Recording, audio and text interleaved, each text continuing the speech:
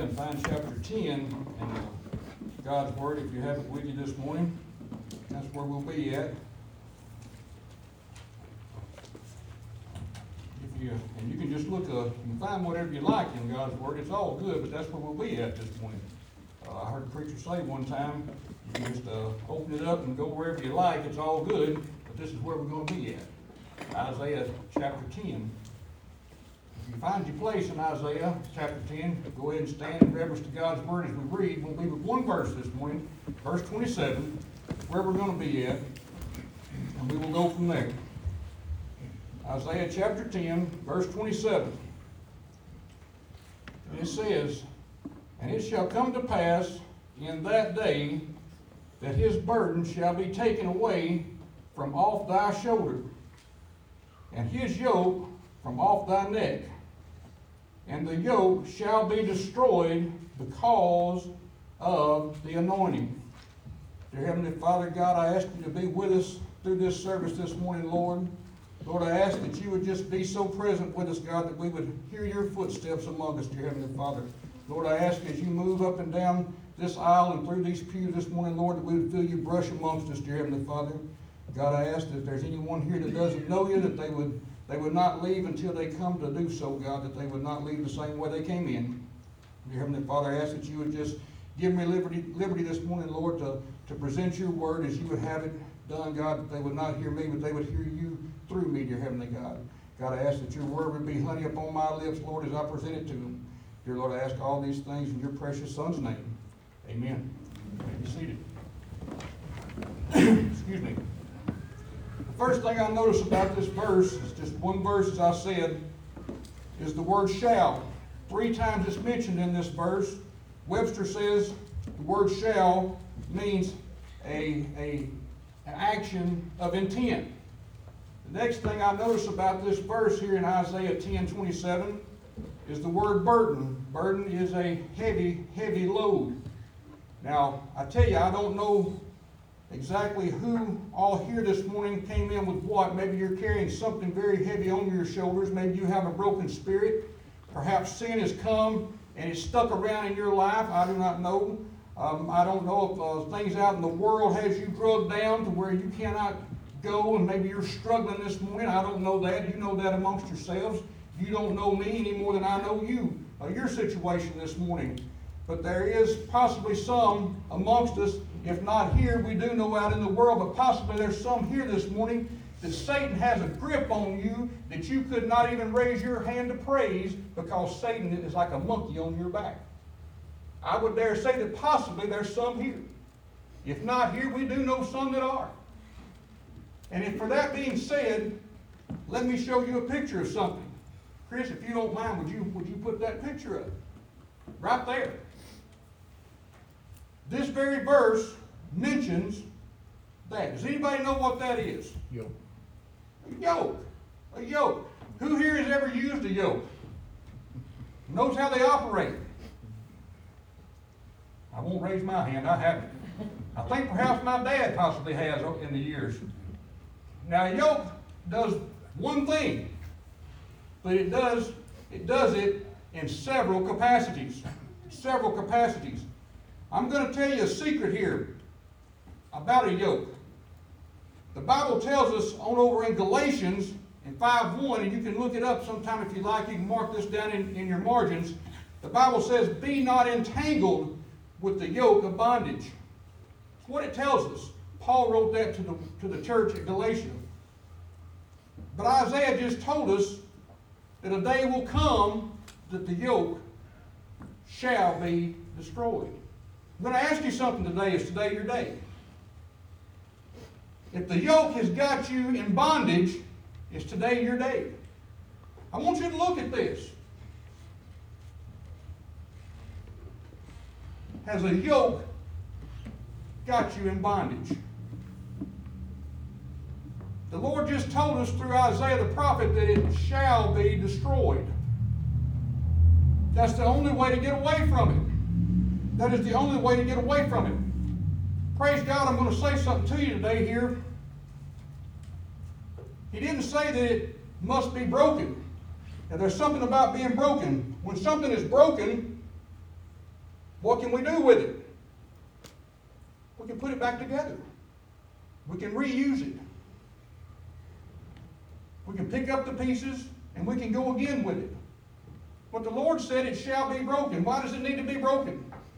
That way it cannot have a hold on us again. We can be set free. What He is saying is if you'll bring it to me, I'll set you free from it. There's only one way for us to be set free from a lot of the things that have bondage of us, and that's to bring it to the Lord. These yokes, as it is being called here, we're in bondage to them today. A lot of things that we're in bondage to. You say, Brother Jason, I've come to the altar. I've got things right with God. But let me tell you something, friend. If we walk back out these doors and we go plowing the fields of sin again, the yoke has been put back around our neck. You see how this works? You see how this goes? The yoke of bondage oftentimes winds up back around our neck because we won't bring these things to God. Now you say, how do we know about these yokes? Well, Hollywood, TV, mainstream media, they're being inundated with things that are yokes because it's being brought to us day to day. Being brought to us day to day. It is a shame and a disgrace when things like drugs and alcohol are breaking up our families or destroying our lives. And what do we say? It's a yoke that's hanging around our neck. It's a yoke that's hanging around our neck. When church doors are open but church pews are empty, there's something of a yoke that's hanging around somebody's neck that they can't even get it through the church door. They can't even bring it through the church door. Do you see what I'm saying to you this morning? There's a problem there. When our priorities don't include God as number one, there's a yoke hanging around our necks that's keeping God from being number one in our lives. There's a yoke. There's a yoke. Now, you say, how do you know all these things? Well, because the Word of God has just told me that. That's how I know these things. Statistics show us these things. When we have our children, when our children are going off and they're committing suicide rates are escalating. Yokes are hanging around their necks for some reason. Why? Because they're not bringing it to God to take it off their necks. There's a problem here. There's a problem here. Now, I asked you just a moment ago, does anybody know exactly how these yokes work? The yoke is, I didn't have one physically to bring to you. Does anybody know exactly how these things work? Well, what they would do, they would put these yokes around an ox, a mule, or what have you, a farm animal, and it would harness power. You say, harness power, what do you mean? Well, once that yoke was put around that animal's neck, then you had control. When the enemy comes and he puts a yoke of bondage, whatever it might be, when it's wearing you down, all that he has to do, God says, I want you to go this way, and Satan says, no, he tugs on that rein and he says, I'm going to take you this way. It's much the same way as controlling a horse, if you will. We may have horsemen in the room. I know we have one that understands exactly what I'm talking about there. But when Satan puts that yoke around your neck, and he says, I'm going to hang this around your neck, and I'm going to control you. God says, I want you going this way, but I'm going to pull you that way. I want you going left, but I'm going to pull you right. And when we start going straight, and we understand this is the road that God wants me on, all of a sudden he takes both reins and he says, whoa. Satan says, whoa, whoa, whoa. I'm going to pull you back. What is he doing? He's separating us from God. Because he's got this yoke of sin hanging around our necks all of a sudden. We've got involved in something. We've got going in something. And he starts separating the walk we have with God. There's something that's hanging around our neck. He said, well, wait a minute. Why don't I just take this off? Well, usually the yoke that's put on has to be taken off by the one that put it on. Unless we bring it to God and God said, I will remove it, I will destroy it, I will take it off for you. You say, well, what about these yokes? What else will they do? Well, let me tell you something else that a yoke will do. A yoke will also hang around your neck and weigh you down. Look at that. Who wants to walk around with this hanging around their neck all day long? The average yoke would weigh somewhere around 15 pounds. That's about like having a bowling ball hanging around your neck all day long. When you have that yoke around your neck, you start being weighted down. What happens when you're weighted down? You start looking down. When you start looking down, who do you take your eyes off of? God. That's right. You start taking your eyes off of God. When you start taking your eyes off of God, you can't see what God has in store for you. And when that yoke starts weighing you down, when you start looking down, that yoke of bondage keeps you looking down, and you can't look up. You can't see the one who is taking care of us. You can't see who is guiding us. And there again, the control factor is breaking our spirit. Breaking our spirit. When you're pulled down, your spirit is broken. Your spirit is broken. How is the only way that we get to praise God? We look up to God. We praise God. When this yoke is hanging around our necks, there's no way in the world for us to look up to God. We're broken down.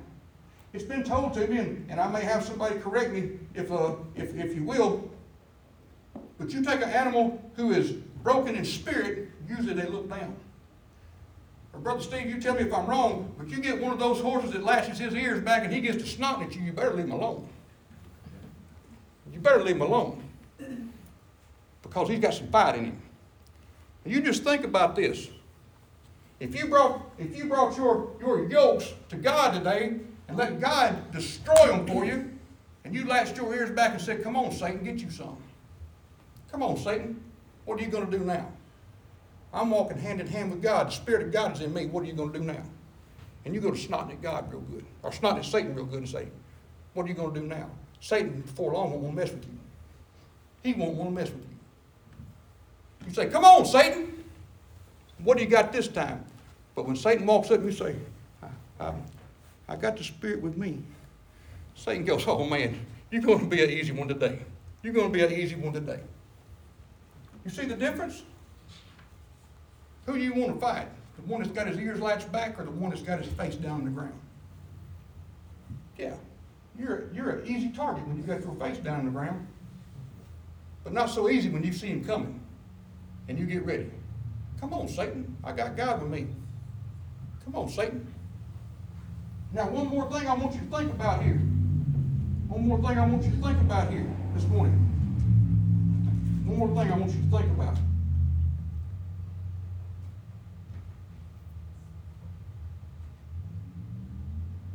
When you get this, when this is hanging on the wall in a barn,